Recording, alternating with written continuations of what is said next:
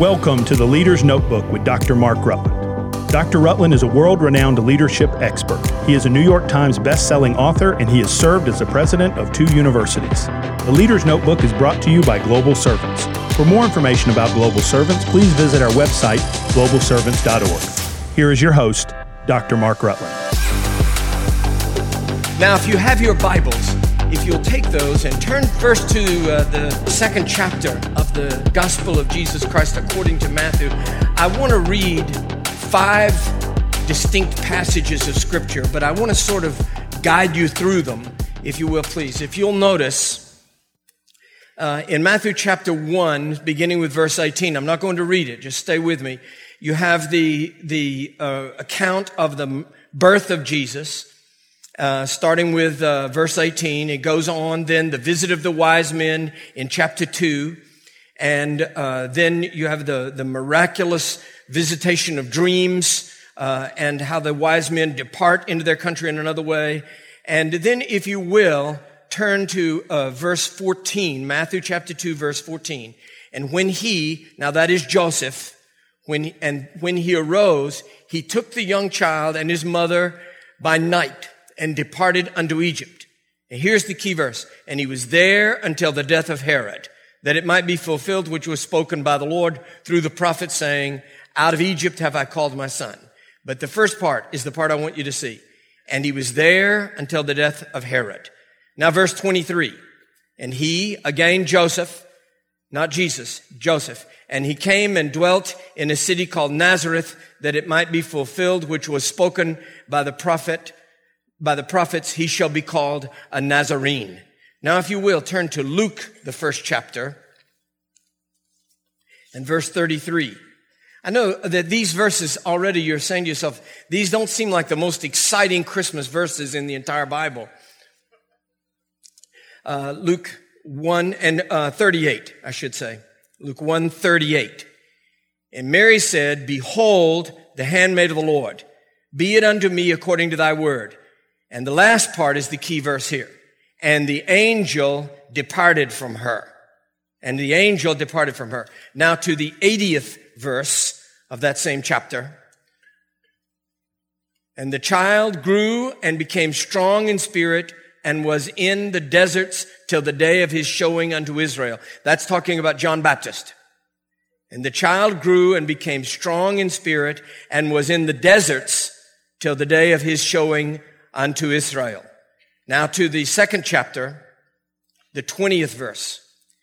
And the shepherds returned and praising God for all the things that they had heard and seen as it was told unto them. These are strange verses to choose.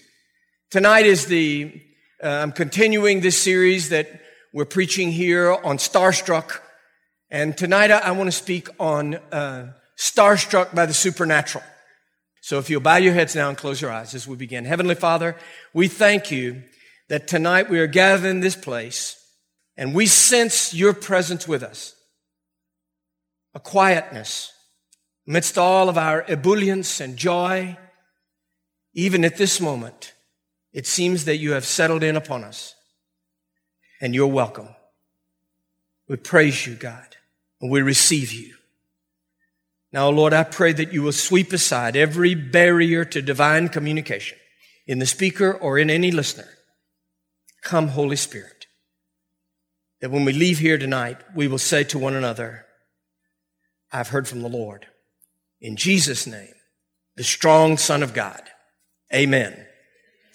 Some years ago, I was pastoring in a church about this size in Orlando, Florida, and Orlando has its fair share of movie stars that come and go because of the presence of Disney. But one of my more unusual encounters and more humorous encounters happened. I had gone out late at night, not hugely, 10 or 10:30 at night to go by the grocery store, get something that we were missing. And I was standing in the row that has all the crackers and things. So I was just trying to find the thing I was looking for.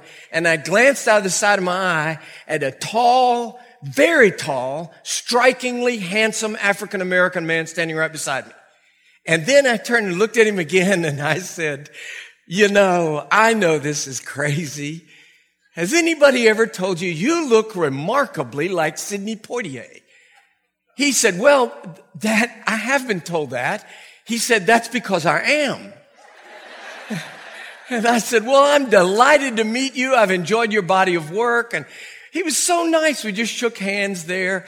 Now, even as I'm telling this story, I gaze over the expanse of this congregation, and I can see people under the age of 50 leaning over and whisper to each other and say, Sidney who? Sidney Poitier, one of the handsomest, most gorgeous African-American actors of any race to come through Hollywood, the first African-American to win the Academy Award for Best Actor for Lilies of the Field. Brilliant, brilliant actor. Standing there in the cracker aisle with me. I got a charge out of the fact that we were in the cracker aisle.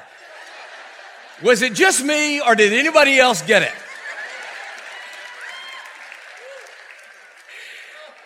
I said, do you mind if I ask what you're doing here? He said, I know it seems crazy, but he said, I'm buying groceries. I said, well, I know that, Mr. Poitier. I mean, don't you have anybody that'll do this? He said, I'm here for a board meeting at Disney and they sent me out for snacks. So anyway, we talked for a while and then we went our separate ways.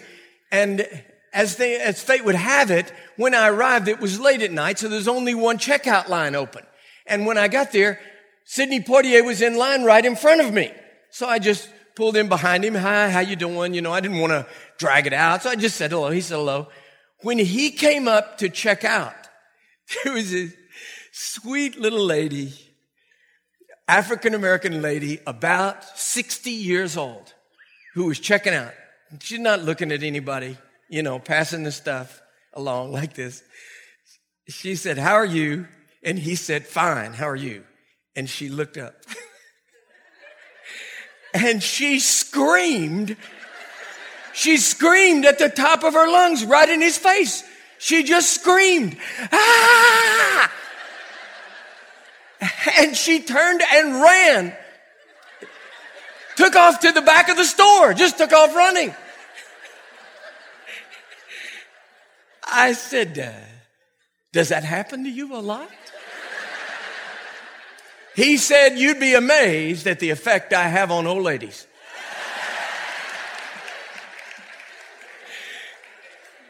In a little while, the manager came out. He said, let me check you out myself, Mr. Poitier. I'm sorry. He said, I'm afraid our staff is a little bit starstruck.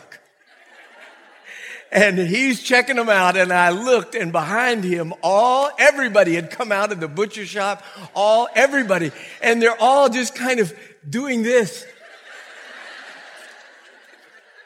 And that lady that had screamed at him, she was just standing there saying, I found him. I found him. Like she had discovered Sidney Poitier. So he got his groceries and he just kind of nodded at me, you know, good to see you. I said, yeah, fine, you know. And he went out and all of them just followed him out they followed him into the parking lot. And I thought to myself, being a star has got to be a mixed blessing. I have been all over the world. I have never had an old woman scream in my face.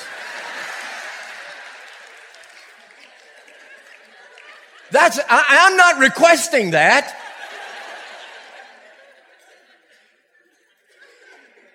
We're both approaching this theme of starstruck from different angles and on all kinds of different places. Tonight is a very simple little pastoral message here in this Christmas season. Starstruck can mean simply to be overcome by a celebrity, to be awestruck by a celebrity. I would like to submit to you that the birth story of Jesus, that the core of that story, the birth of Messiah himself, is actually a star-studded event. And the stars of this story are the supernatural circumstances that dot the story. the angel that appears to Elizabeth, John the Baptist's father who is struck mute until he will answer the question appropriately. What is his name? His name is John, and then he speaks.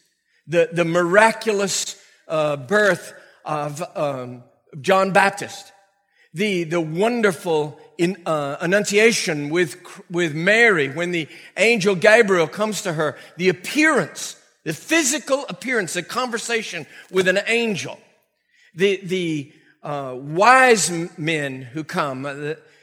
The scripture is not clear that there are three, by the way, and a lot of people make a lot of that out of the fact that we don't really know that there were three. They had three gifts. We know that. So maybe each one had one. Maybe all 12 of them, each of them had four. I don't know how we divided that out, but we can assume that there were three. There were three gifts. There's the wise men. There's the shepherds. There's the angels in the sky. There's all of this gold and frankincense and myrrh. All of this supernatural things that go on in this story. But the problem for us is that all of those end. If you'll think back on the verses of scripture that we just read tonight, and the angel departed from her, and the wise men went home, and the shepherds returned to their flocks, and Joseph went to Egypt. We have no account of the time that he was in Egypt with the Holy Family. It only says he fled to Egypt. He was a refugee, a Jewish refugee in a foreign country waiting for his own king to die. He didn't know whether that would be a week or a month or a year or a decade. We know that John Baptist disappeared into the desert and waited until the day of his appearing. And Jesus, after all of this supernatural, all of the celebrities of the supernatural are all over with, he spends 30 years in his father's carpentry shop. Even before we ever hear from him again, it's 12 years. 12 years of silent childhood, followed by 18 years of silent adulthood. In other words, the real story cannot be told because your story can't be told. I'm not insulting you. I'm just saying if everything about your life was told, how boring would that be?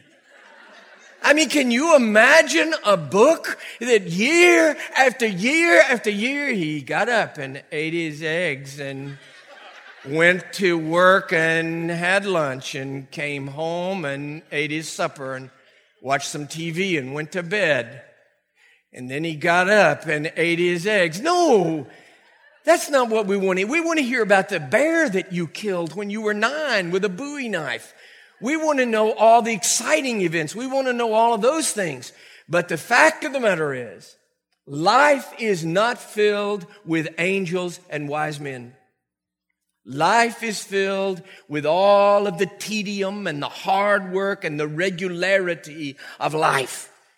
Sometimes, and I'm going to balance this out for you if I can, but sometimes I get afraid that those of us in the Spirit-filled world, in the charismatic and Pentecostal domain of this kingdom, sometimes I get afraid that we are addicted to being starstruck, that we can't live without angels. And it can make us goofy. It can just make us goofy. I mean, we're not all going to scream in Sidney Poitier's face, but it can make us goofy. I was riding with a guy one time in the car. Things happen. And am I the only one? And you can't even think of what to answer. You can't even think of what to say. And you just go,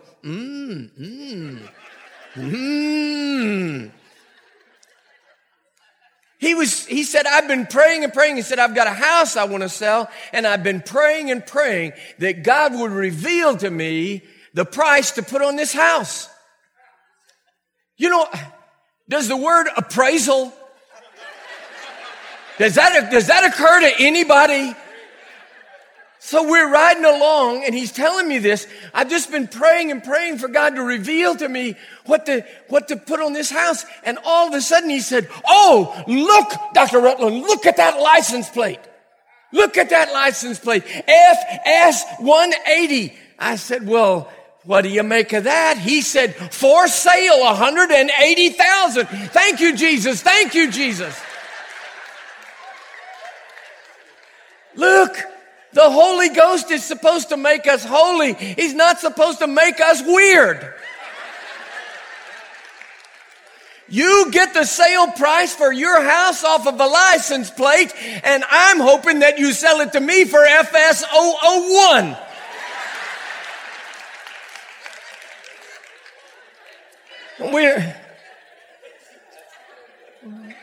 Now this has to be balanced. This has to be balanced. Here's the thing. Look, you don't want to go the other way. You don't want to become some, old, crusty old curmudgeon like John MacArthur saying there's no angels, there's no miracles, there's no signs, nothing, everything, God's retired,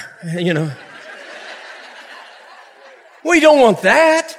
But these angels are real. These angels are real. This angel appeared to this little teenage girl and said, hail to thee, Mary. Thou hast found favor in the eyes of God. Think about that. Think about that. And the angel says, you're going to have a baby. She says, really? Because I'm a virgin. He said, oh, the Holy Spirit will overshadow you and you'll conceive. And that holy thing which you bring forth, he should be called Jesus. He's going to save the world, his people and all the world from their sins. And this humble little sweet girl, a village girl, uneducated from a conquered country, and she says calmly, listen to her answer, be it unto me according to thy word. Be it unto me according to thy word. And then the next sentence, we just read it, and the angel departed from her. Am I the only one? You all sit out there looking so spiritual. I'm up here revealing my slimy little soul. I know myself. I know what I would have said to that angel. Yeah, well, this is fine. You're going with me and tell my dad. No. The angel departed from her. I'd have been clutching at that angel's robe. Wait a minute, big boy. Don't drop a message like that on me and leave. But that's an important point. Eventually, the angel departs. The flight to Egypt, that's one sentence in the Bible. That's a long trip on foot. A long, tedious, boring, dusty trip. With a crying baby, a confused woman, a frightened family, and all the years in Egypt. There's a whole lot of days when you're not going to see any angels. There's a whole lot of days when you're going to get up and go to work and scrape the ice off your windshield, and you're going to trudge out there and get in your car. There are going to be days when it isn't going to start. There are going to be days when your finances are in trouble, and you're saying, where's the angel now? Where's the angel? I want my angel now. God will give us enough supernatural celebrities, angels and wise men and miracles and signs and wonders. He'll give us enough of those to keep us moving, to keep us alive, to keep the journey exciting, to give us joy in the passage. But we cannot live our lives addicted to movie stars. There are days when, look, the real heroes in life, they're not the guys that jump into burning buildings and drag little children out alive. You know who the real heroes are? They're the dads that get up every day and go to work in boring jobs, who wear the ties that their kids buy them for Christmas. The heroes are the single mom. The heroes are the single moms who get up every day and take an hour and a half to feed their babies. Tell you who the real heroes are. Allison and I had a precious friend. She's gone to be with Jesus now.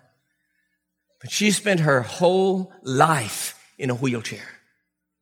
She never walked one day of her whole life. And she was one of the most joyful, positive Christians I've ever known in my whole life. If I could have given a miracle to anybody, if I could have sent an angel to just touch her poor little frail body, if I could have just seen her walk out of that chair, but it never happened. She's in heaven now. She's in her glorified body. She's walking with Jesus on golden streets, but I just wanted to see that angel for her. But to me, she was a hero. And all of the pain and all of the hurt and all of the years in the steel womb of a wheelchair, she just simply was a joyful Christian. What is heroic Christianity about? It's not just when the shepherds come in from the field or the angels fill the sky with glory or when there is some kind of a wise man that shows up with gold. How many of you would like a wise man to show up at your door tonight with gold? Come on. You know you would. Say, I have frankincense and myrrh, you keep that. I want the gold.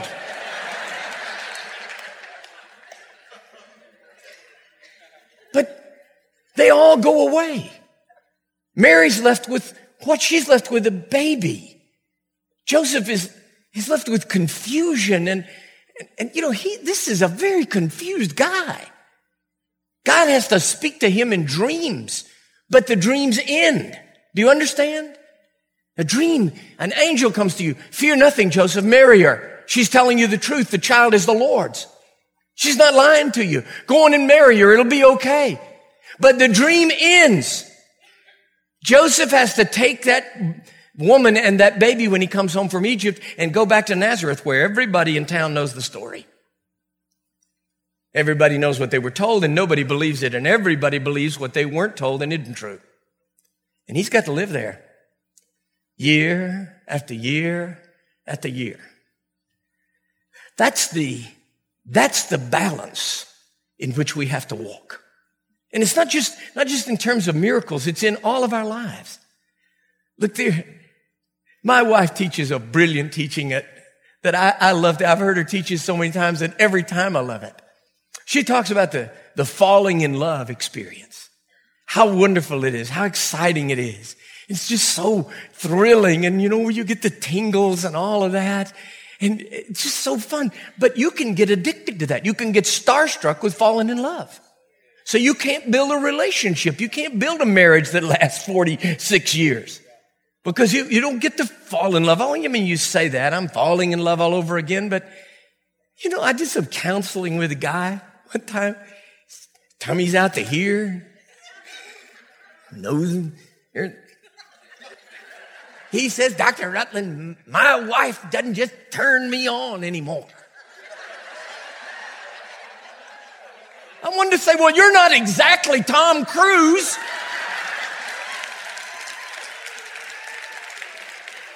That's what you want to say to young people. Look, Allison makes this brilliant point. I love this point. She says, my wife studies the brain. She's a scientist. And she's all about studying the brain.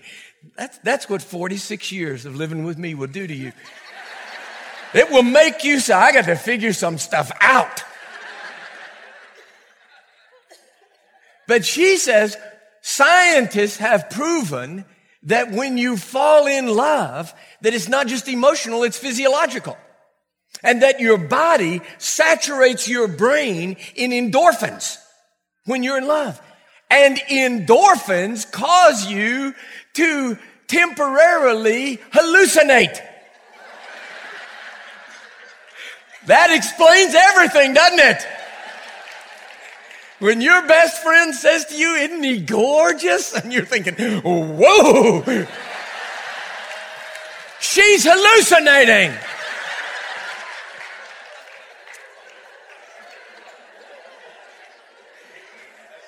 But Allison points out, all of that, your body can't produce that on and on. It only produces it for about 18 months, and then the endorphins dry up. And then you're drug free. You're having to, it's not falling in love. You're having to do marriage without the benefit of hallucinogenics.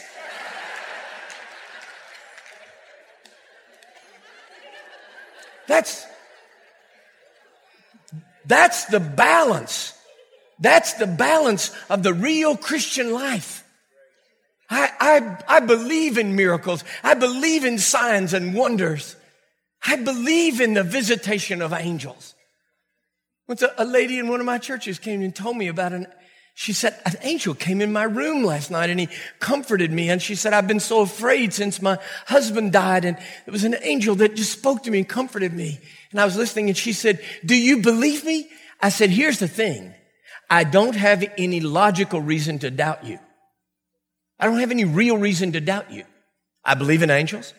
I believe they are messengers of God. I believe they do come to help us. And I have no reason. You've never lied to me about anything in the past. I said, I don't have any reason to doubt you. So I believe in the visitation of angels. I believe in the choirs of angels that sang over the open canopy of space. I believe that those shepherds were awestruck. You want to talk about a celebrity? Angels. Angels. And the wise men coming all the way from the east, and you got Herod involved. You're a poor little couple who are so out of place that you're in a garage having a baby, and all of a sudden you find out that the king of Israel is involved in your story. But what's on the other side of that?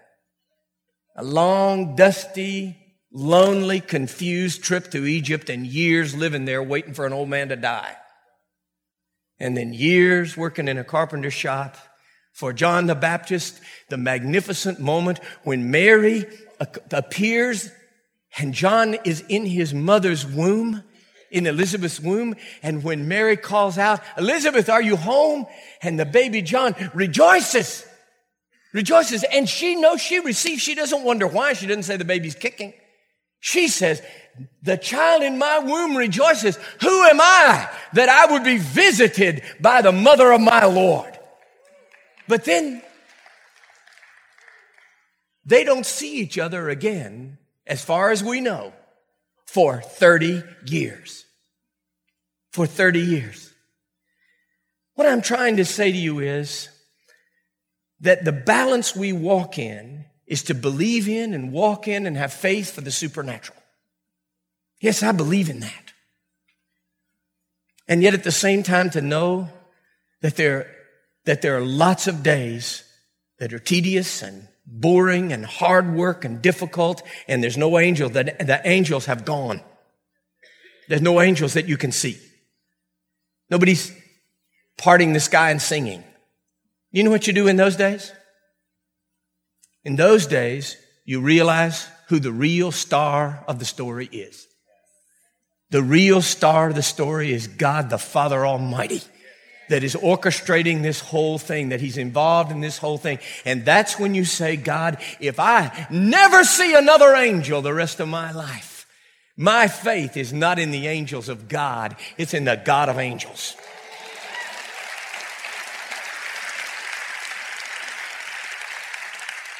I'm going to believe with you that you have financial miracles and physical miracles and relational miracles, that the lost will come home, that husbands will be healed, that wives will be redeemed, lives changed, and marriages healed. I'm believing with you, but I'm also believing that in the meantime, while you wait and while you walk this out, that you will keep your eyes not on the miracles of God, but on a God of miracles.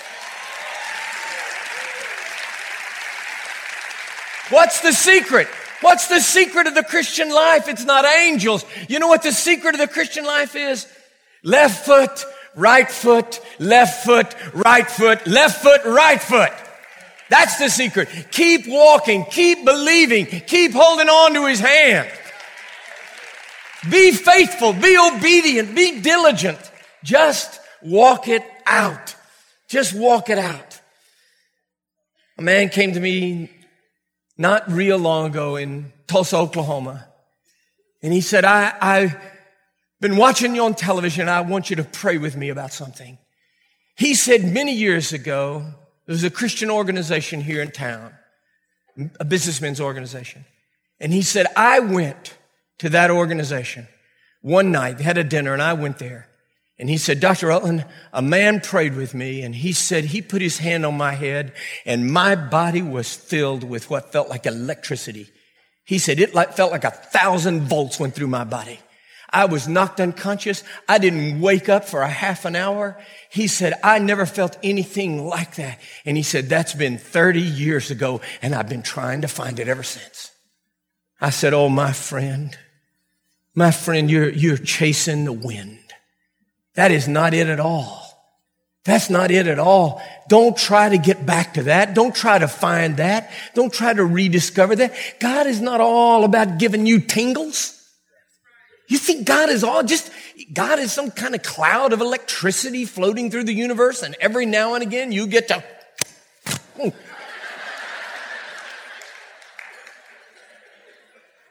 God is the God who gives you perseverance and diligence and the kind of heroism that gets up and goes every day.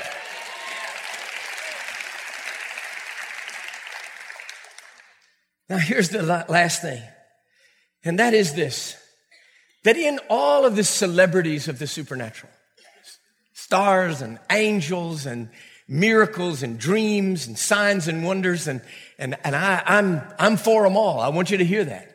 I believe in them. I believe them all for today.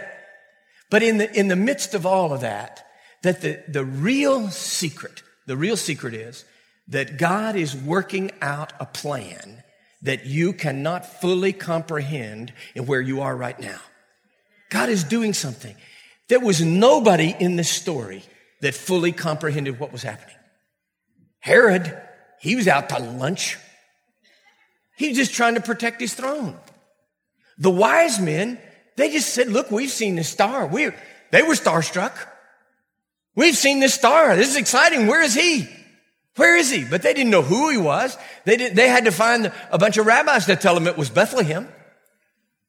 The shepherds, they were starstruck. Angels are singing. This is wonderful. This is exciting.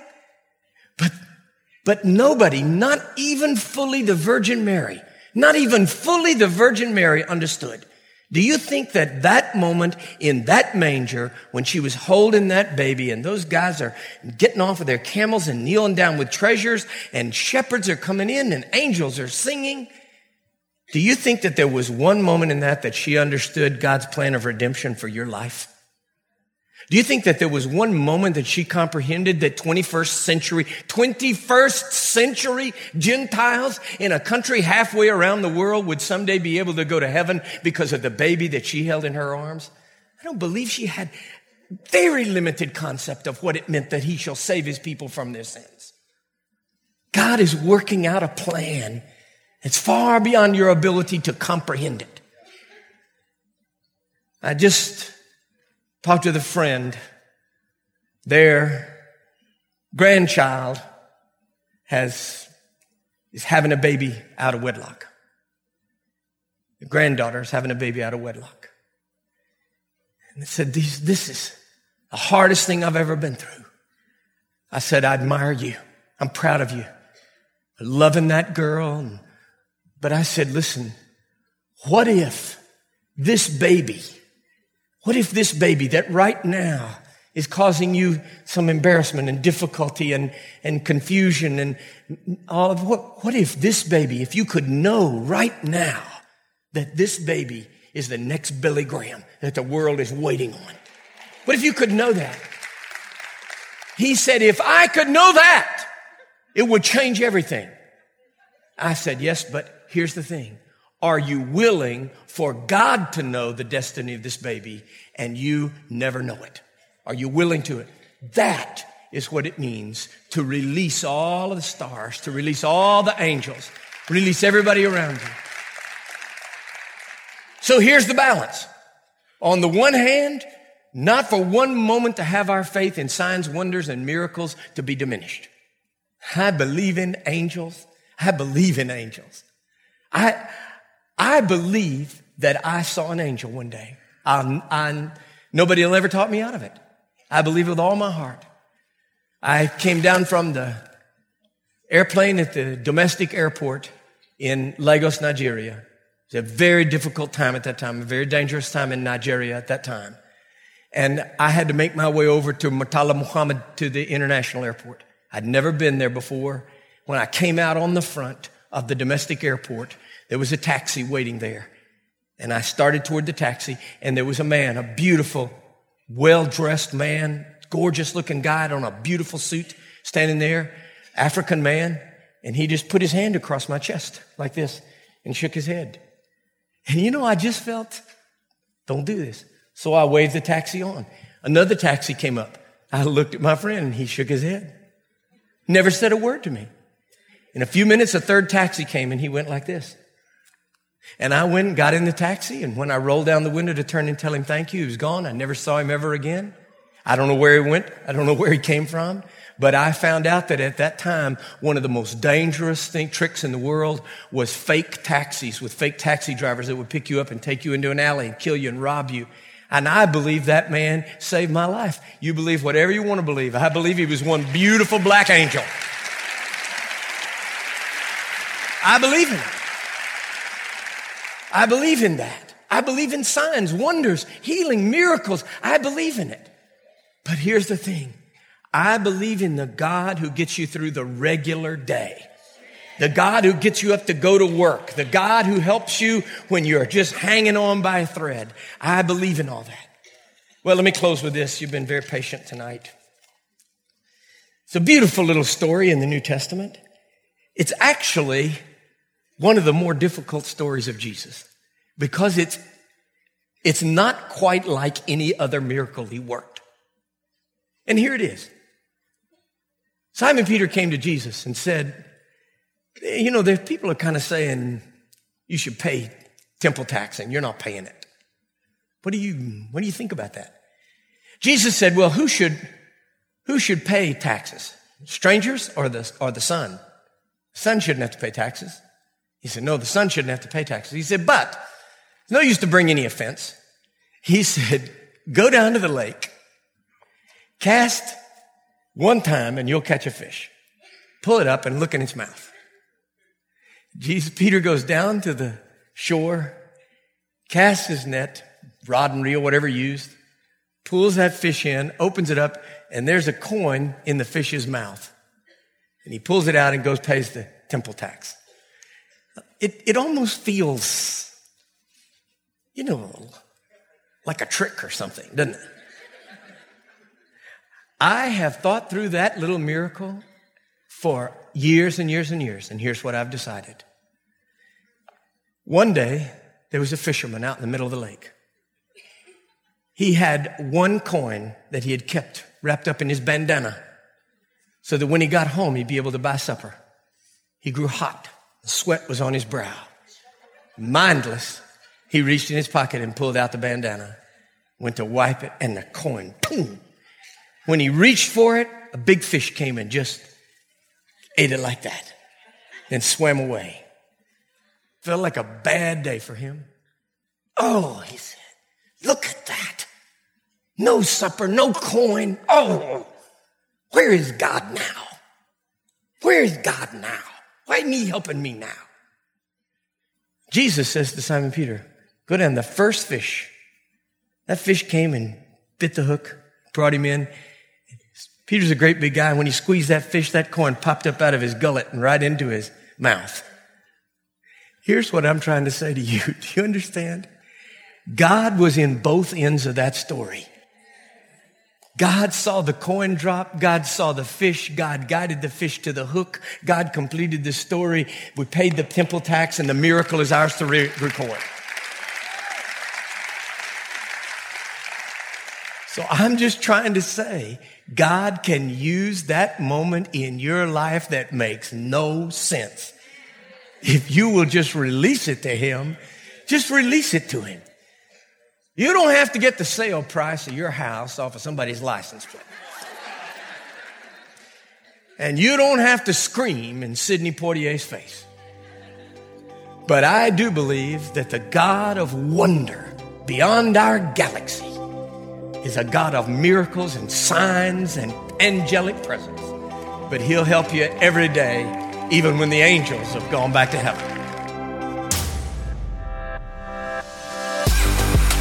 You've been listening to The Leader's Notebook with Dr. Mark Rutland. Be sure to subscribe, rate, and review today's podcast. You can follow Dr. Rutland on Twitter at Dr. Mark Rutland or visit his website, drmarkrutland.com. Join us next week for another episode of The Leader's Notebook.